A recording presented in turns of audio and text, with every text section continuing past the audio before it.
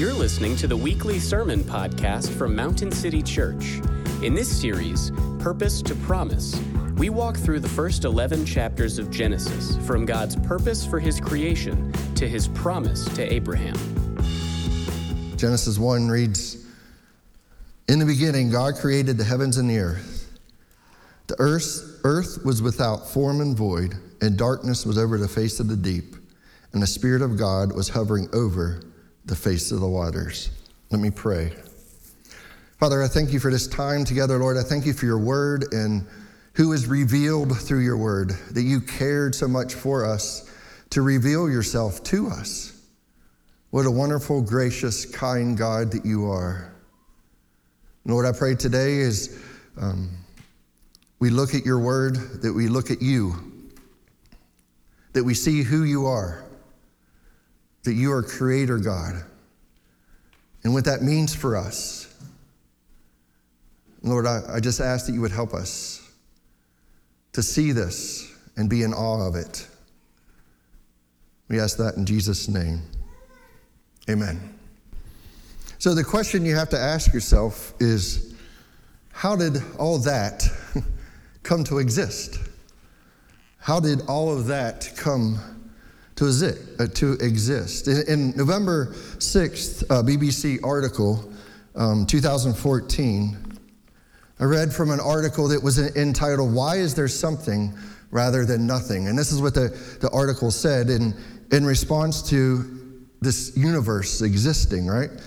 It says this: "People have wrestled with the mystery of why the universe exists for thousands of years. Pretty much every ancient culture came up with its own creation story, most of them leaving the matter in the hands of the gods. And philosophers have written reams on the subject, but science has had little to say about the ultimate question. However, in recent years, a few physicists and cosmologists have started to tackle it. They point out that we now have an understanding of the history of the universe and of the physical laws that describe how it works. That information, they say, should give us a clue about how and why the cosmos exists. Their admittedly controversial answer is that the entire universe, from the fireball of the Big Bang to the star-studded cosmos we now inhabit, popped into existence from nothing at all. It had to happen, they say, because nothing is inherently unstable. This idea may sound bizarre or just another fanciful creation story, but the physicists argue that it follows naturally from science's two most powerful and successful theories, quantum mechanics, which I know nothing about, and general relativity. Basically, the article goes on to conclude that something came from nothing, and the physicists are going to show us this, right? Because nothing is inherently unstable. So this was 2014. We fast forward a little bit in 2018, and we read in the science section of The Atlantic an article with the title that reads, "The universe as we understand it may be impossible." So 2014, they come up with an idea of this is how this happened, this is how it exists. 2018, we have some other scientists that are kind of saying, maybe not, right? So the article, and I won't read the whole thing or parts of it, the article is about a paper written by string theorists by the last name of Vafa of Harvard and his collaborators. Apparently, they have come up with a simple formula dictating which kinds of universes are allowed to exist and which are forbidden, according to something that is called string theory, which again, I know nothing about, except Sheldon Cooper is a string theorist on the show Big Bang Theory. That's about the limit of string theory that I understand. So let me give you the point so that I don't lose you with all the mechanics of it and all that this article goes into. Basically, the point of it all for us to understand is this. Vafa and his colleagues were conjecturing that in the string landscape, universes like ours, or what ours is thought to be, don't exist. Meaning the universe that the 2014 article describes doesn't exist, okay? Which is interesting. It's just science, and they're trying to observe and see things like that and see what they know and what they can find out. And I'm not trying to bash science. I'm just trying to show us something here. At this point in time, from what I understand, Vafa's theory is holding up. In other words, that a lot of times when scientists come up with a theory, then many other scientists start practicing that theory or working through that theory. And as far as I could find out and understand from the articles and things, this theory is holding up to the fact that he's kind of saying that, okay, the way we thought that our universe and everything came to be because of string theory, it cannot be that way. So it's just a discrepancy here.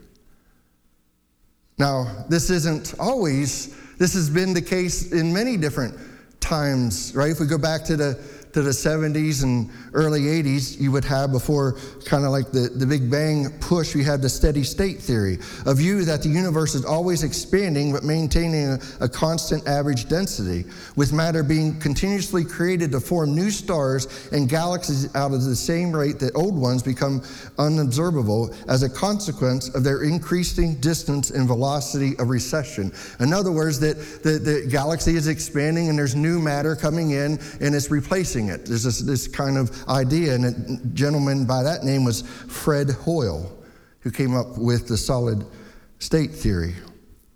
However, the numbers did not add up for him. Kind of like the numbers from the 2014 scientists are not adding up with the 2018 scientists, right?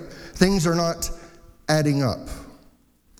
What Hoyle said was that the hydrogen atoms, that's what he thought was happening, that hydrogen atoms would spontaneously appear and replace the atoms that are falling out, right? That's kind of his hypothesis in very layman's terms. So the hydrogen atoms that were appearing from nothing became carbon life forms, could not be explained. So there's no way that this gentleman named Hoyle could come up with, okay, how do these hydrogen atoms become carbon atoms, you and me? He could not figure that out. He could not come up with that. There's no way that he could get there. The numbers never added up. Hoyle said that the likelihood of a Big Bang taking hydrogen atoms and turning them into people is about the same likelihood of a tornado going through a junkyard and creating a Boeing 747. Pretty unlikely. Hoyle came to the conclusion that biomaterials, with their amazing measure of order, must be the outcome of intelligent design. He's the one that coined the phrase intelligent design.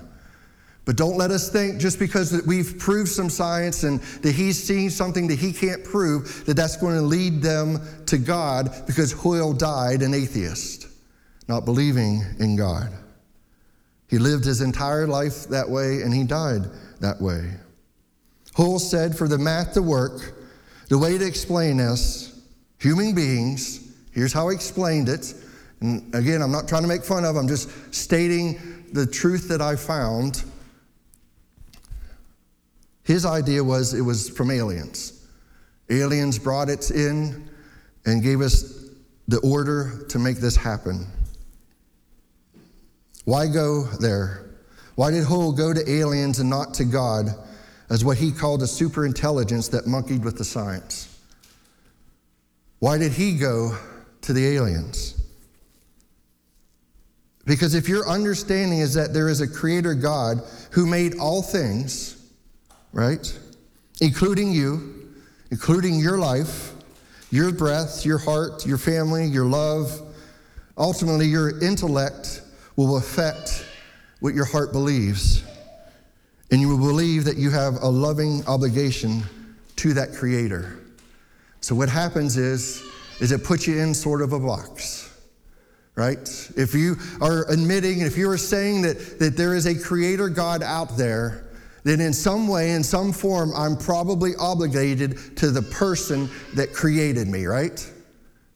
Much like we are obligated, not on the same, don't go there, not on the same level, but we are obligated, as even God tells us, to honor our mother and fathers. We're obligated to those in human ways created us, although we know that God ultimately gives life. So we understand that as humans. So this Hoyle gentleman would not go there. It puts you in a box. We get this idea in this tension. We see this tension of being put in a box, obligated to the one that created us. We see that in Genesis 1, right? As it is flushed out. How we consistently exchange the knowledge of God for exchange worshiping the Creator with worshiping the creation. And we know that if we are obligated to someone and we love someone, that changes the way that we have to live, does it not?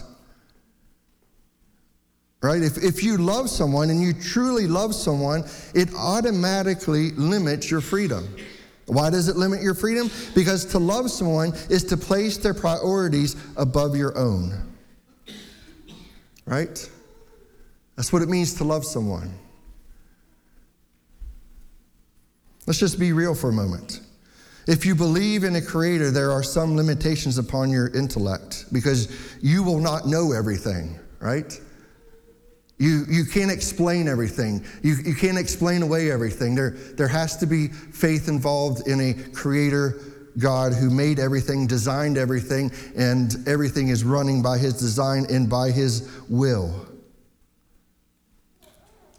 Much of your life will be lived by faith, not a leap of faith, but faith in a creator and his design. And also, there are limitations to everything that happens in your life.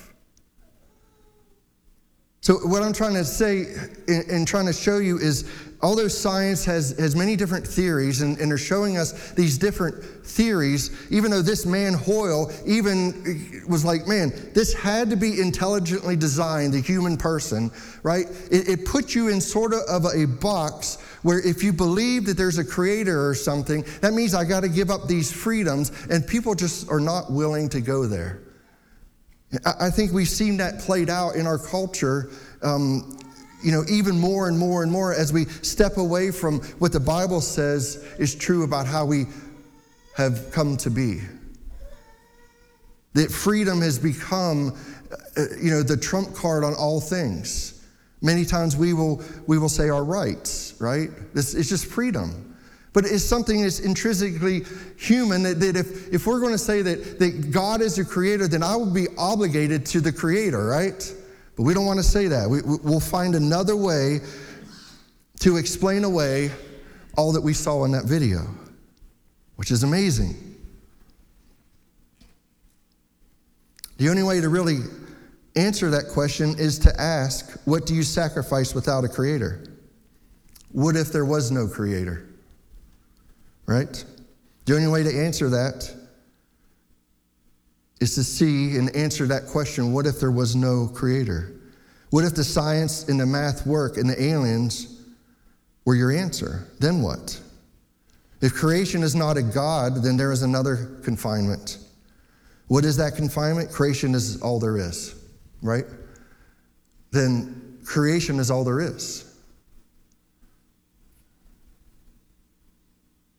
You may get ahead of the person sitting next to you if you are strong enough, clever enough, good-looking enough, and the dice of life roll your way and everything works out for you. You may get ahead of the game for a while if this is all that we have. If all that we have is everything that we can see and everything that we can experience, if this is all we have, then maybe you'll get ahead. Maybe you'll do better. Maybe things will get better. But we all know that one day the dice will no longer roll for us, and we will take our last breath. And then what? If all that there is just what has been created. The philosopher Albert Camus said, there is no exit. All we have is what is. You, your life, your hopes, your family is a product of physics, biology, and chance.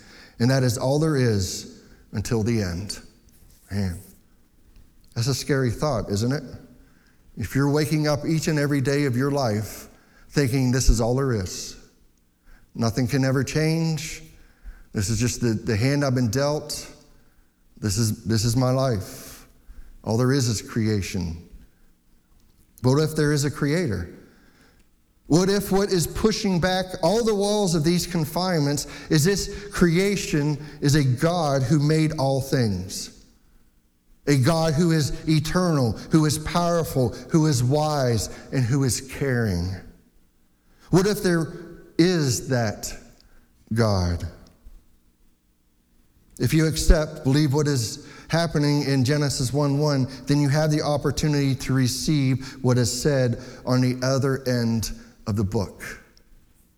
So that means no matter what your life has given you, at the end, the Bible and the Word of God gives us a tremendous end.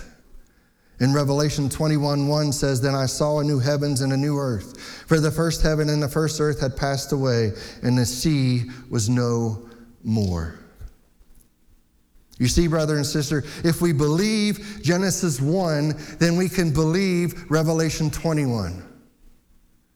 And then our life is filled with hope because it's not all about only what has been created, but there is a creator who is organizing and seeing our lives. Why would it be reasonable to accept that there will be a new creation? Because you believe there was a creator of this creation. They tie together. If we open up Genesis 1 and we see that God, the Creator, created everything, then we can trust Him when He says that one day I'm going to make a new heavens and a new earth. And those who trust and believe in Jesus, the Son who has paid the penalty for your sin, you will be with me in that new heavens and new earth. That He erases all of the boxes that science and believing that creation is the only thing that exists put us in. What a wonderful, wonderful, wonderful God that we serve. But if you deny the first creation, then you deny resurrection. Hope is gone. All you have is the here and now, with even though we buy into it quite often, don't we? So many times we will run and worship the creation and forget about the Creator. And we know that deep down in our hearts that eventually that's going to fail us too. And thankfully we can turn to God and say, "Forgive me, Lord," and go to Him because of what Jesus has done. See, hope can be found in the very beginning of the Bible, in the first 2 verses of the Bible. Hope is found there in a Creator God who is eternal, powerful, wise, and caring. So let's look at that God that is found in just in the first 2 verses of our Bibles. Genesis 1:1 says, "In the beginning, God created the heavens and the earth." When our beginning occurred, God already was. His existence predated even the beginning. Before anything was, God was there. And that is not just said in Genesis 1:1. In Psalms 90, verse 2, it says, "Before the mountains were brought forth, or ever you had formed the earth and the world, from everlasting to everlasting, you are God." From everlasting past to everlasting future, there is God. He's there.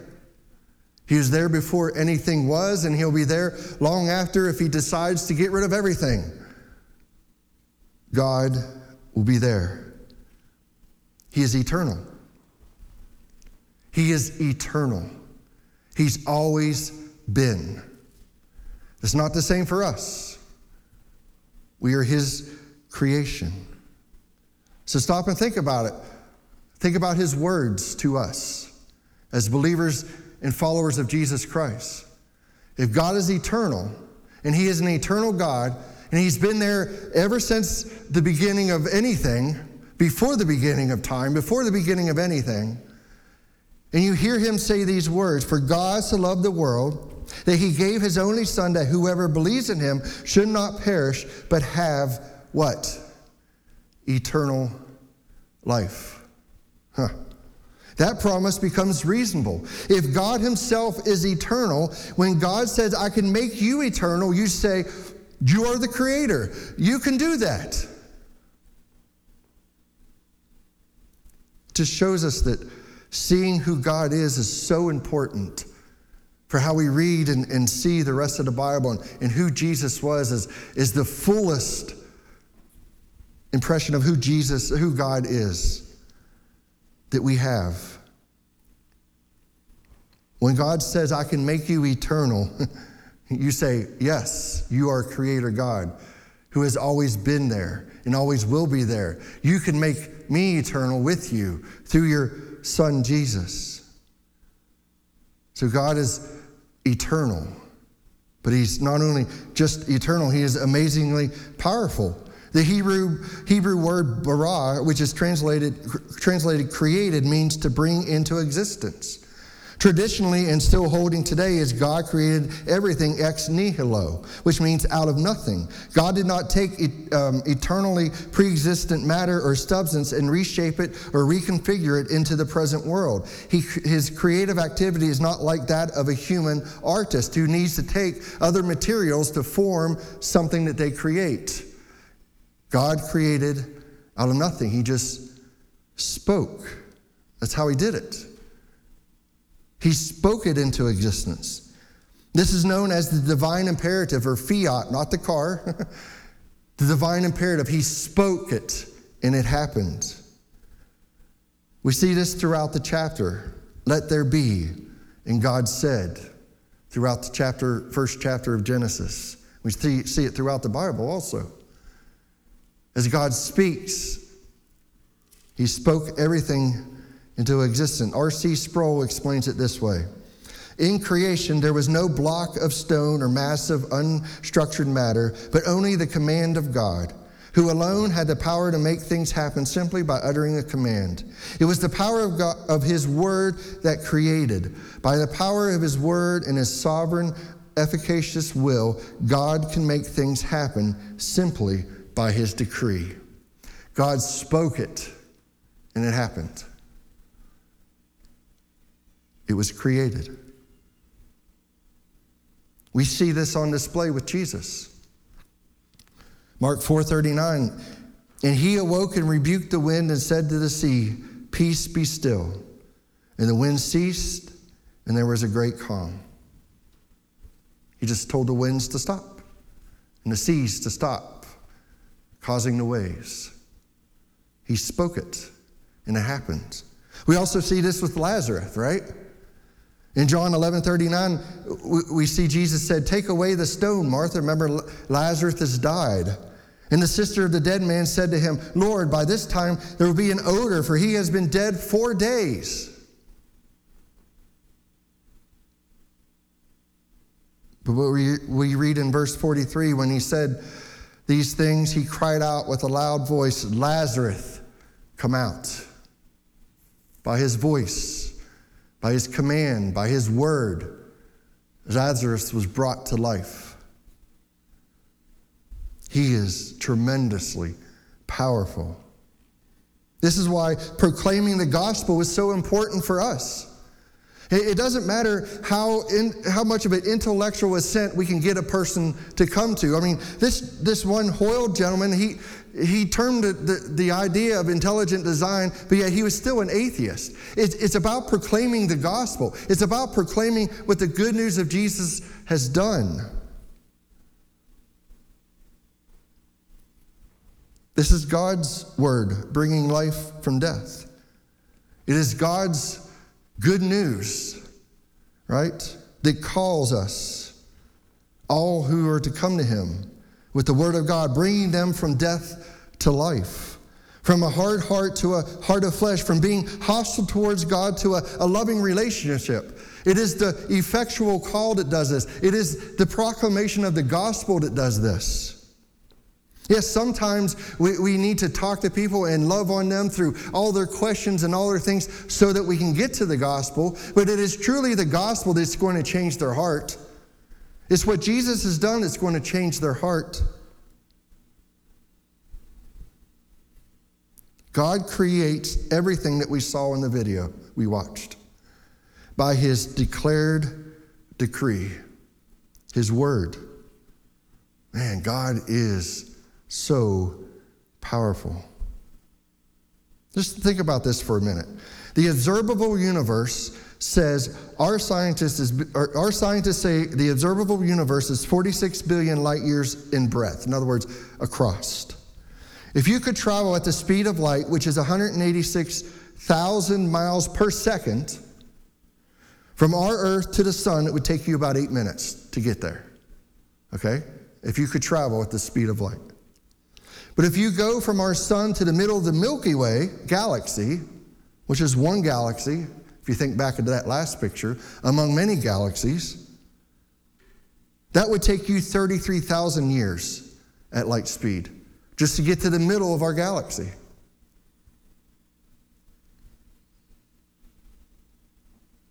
We know that we are just among many galaxies.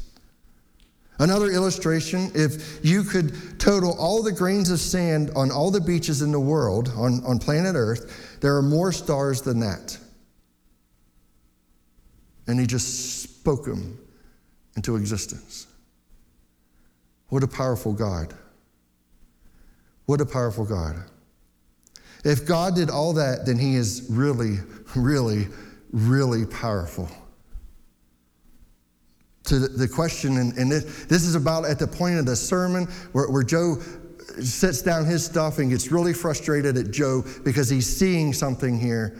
He's seeing this massive, giant, powerful God and know how little I believe and trust in all that he has done and all that he says that he wants to do for his creation, for his son, for his daughter. Amazing. Why would we not live a life dependent on this powerful God? If he can speak all that we saw in that video, light years, millions of stars and billions of stars and all these galaxies, he spoke into existence. Why would we not get up every single day and just live? Lord, help me today.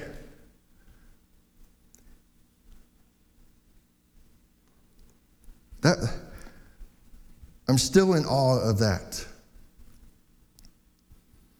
Why don't I desire to spend time with him instead of desiring to spend time in all these created things? He is that powerful, eternal God. Why don't I pray to him as he has told us in his word to come to me, ask me. I want to love you, to care for you, to give mercy to you.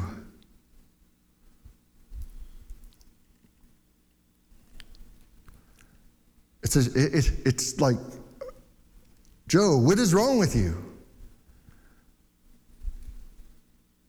But man, there's grace. We can never forget the grace. And God is eternal, he is powerful, and God is wise. Genesis 1:2, we read, the earth was without form and void, and darkness was over the face of the deep, and the Spirit of God was hovering over the face of the waters. God will, in the rest of the chapter, create and order things in such a way that it will support life, right? He made everything to work perfectly, our plan and design just right for life. He is very wise. He is a very wise creator, God. If we were a little closer to the sun, we would burn up. If we were a little further away, we would freeze. For some reason, somewhere along the line, I heard, and I don't know if it's right, and maybe someone can correct me afterwards, I heard like 7 miles. Like for some reason, somewhere in all my thinking, not just this week, just in life, like if we were 7 miles closer to the sun, we would burn up, and 7 miles further away, we would freeze. That's amazing that he is so wise and makes things so perfectly. At the personal level, even just your blood has to be just right. If your blood was thinner, you would hemorrhage and die. If your blood was thicker, it would clot and you would die of a stroke or heart attack. But yet your blood is designed to be a perfect thickness. He is a wise God. Even when you drill down to the microscopic level, we see how each protein and enzyme works to replenish our bodies.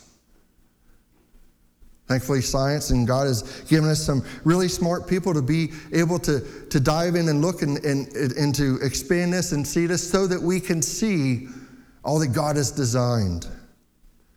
Francis Crick, the one who helped us understand much of this, co-discoverer of DNA, recognized that the complexity was so great that even if you were to allow 5 billion years of evolutionary materialism upon this earth, there would not be enough time to create the bodies as we now have them. So the guy that found DNA, he was like, there's no way this is happening by chance. It's just not happening. Crick said, and I'm quoting, primitive life forms must have been sent here, get this, on spaceships from advanced extraterrestrial civilizations to explain life as we know it with DNA. I find it fascinating that one scientist who was looking at the cosmos and one scientist is looking at the very little microscopic DNA all came to the same conclusion in a way, that aliens, right? This is not happening by chance. They're giving credit. Now they gave credit to aliens, like some other life form brought this to us. I just found that fascinating. It's like they both play the same or go to the same place. I point this out not to make fun, but to show you that our conclusions that there is a creator is no less faith-based than people who say that we are here because of extraterrestrials. Don't let someone say, well, yeah, you can believe that. You could believe Genesis 1, but that's just, a faith thing. Well, so is all the other ideas.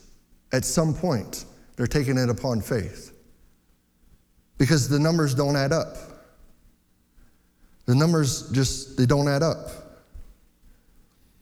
Our view is not less plausible, less reasonable than some of the most current theories that exist in science world today. Hebrews 11:3 tells us, a book that was written thousands of years ago comes out and tells us, by faith we understand that the universe was created by the word of God, so that what is seen was not made out of things that are visible. By faith, we understand this. The God who creates has sovereign power over what he creates. What is the point of verse 2 as we look at it? Does it say that God won the struggle over chaos? No. What it says, the point of verse 2 is there's triumph over any possibility of chaos because there is an intelligent creator who is creating everything. God is working in perfect harmony. The Father as the source, the Son always mediating, and the Spirit always perfecting. From the beginning, this is how God works. Although it is not explicitly stated in the first verses of the Bible, but we have the picture of the Trinity working in perfect harmony to order the chaos. God the Father creating, the Spirit hovering perfectly over that chaos, making it perfect. And this idea of hovering is like a bird or a mother bird hovering over the nest, caring for her children. That the Holy Spirit is perfecting things. Isn't that one of his roles for us? As he perfects us, he moves us from one image to another into the image of Jesus. And there is Jesus. Where is Jesus? Where is Jesus in this? Well, he is the Word. That's what Daniel read to us, right? He is the agent. He is the one enacting all that God wants done. And where is Jesus? And he comes on the scene in verse 3, and God said, the Word of God, Jesus the Son, mediating all that the Father wants to accomplish. What an awesome God we serve. God is eternal. He is powerful. He is wise, and he is caring. He cares for you. He cares for you. How do we know that? Because he says in the beginning, God created the heavens and the earth. He is telling us about himself. He's revealing himself to us. He didn't have to do that. He could be anywhere in the universe, doing whatever he wants to do. But he chose to reveal himself to us because he is a loving and caring God. Psalms 8, 4-8. What is man that you are mindful of him, and the Son of Man that you care for him? Yet you have made him a little lower than heavenly beings and crowned him with glory and honor. You have given him dominion over the works of your hands. You have put all things under his feet, all sheep and oxen and also beasts of the field, the birds of the heavens and the fish of the sea, whatever passes along the paths of the sea. What are we that he is mindful of us, but yet he does care for us so specifically, so intimately. He loves us so greatly. B.B. Warfield says, in creation we have a beautiful window placed before us, and you have a choice simply to look at the window or to look through the window at what it was designed to reveal a creator God. So do we spend time looking at the window, looking at the workmanship, the materials that it was made of, how it was designed?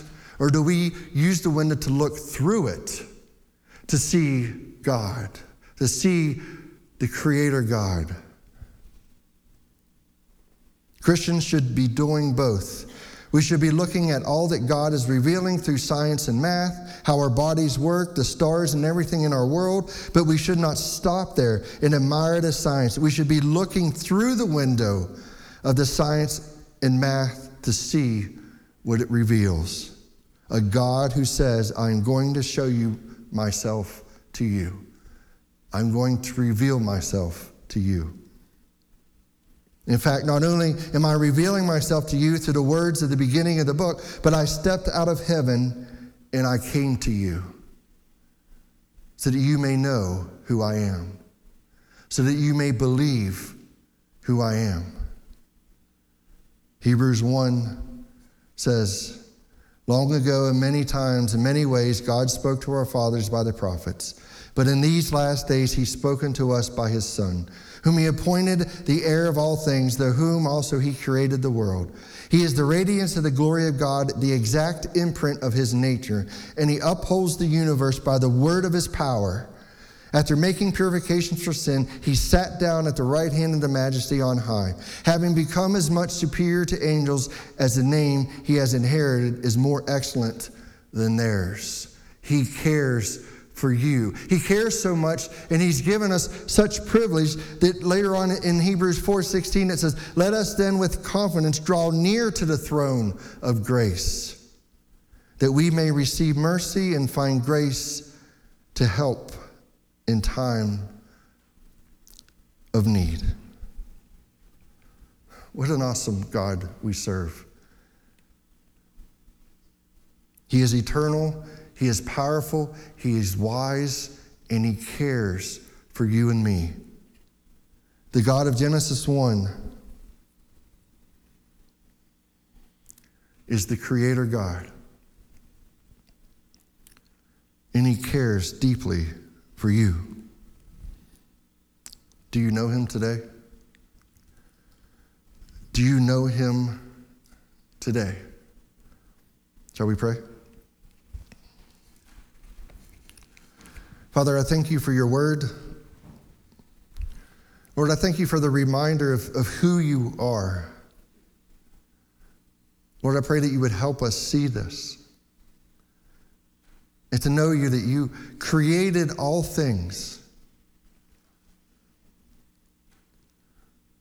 And Lord, that all the good things that you have given us, Lord, I pray that you will help us use them as a window to look through to see you. Help us do so by your Spirit.